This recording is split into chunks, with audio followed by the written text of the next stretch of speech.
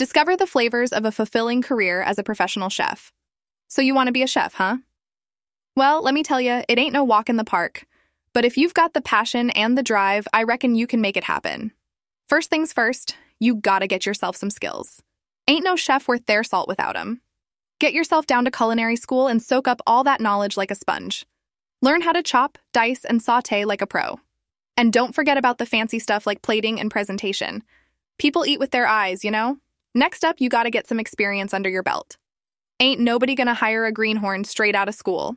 Start at the bottom, washing dishes and peeling potatoes. Work your way up the ladder one rung at a time. Show them what you're made of and they'll start giving you more responsibility.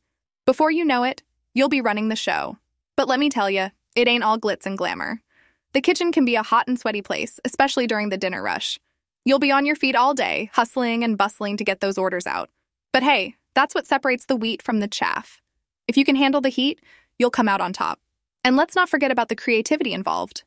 Being a chef ain't just about following recipes. It's about experimenting and pushing the boundaries.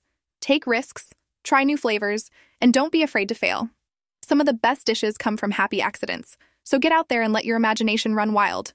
Now, I ain't gonna lie to you. The road to becoming a chef ain't easy. But if you've got the passion and the grit, I reckon you can make it happen. So roll up them sleeves, sharpen them knives, and get cooking.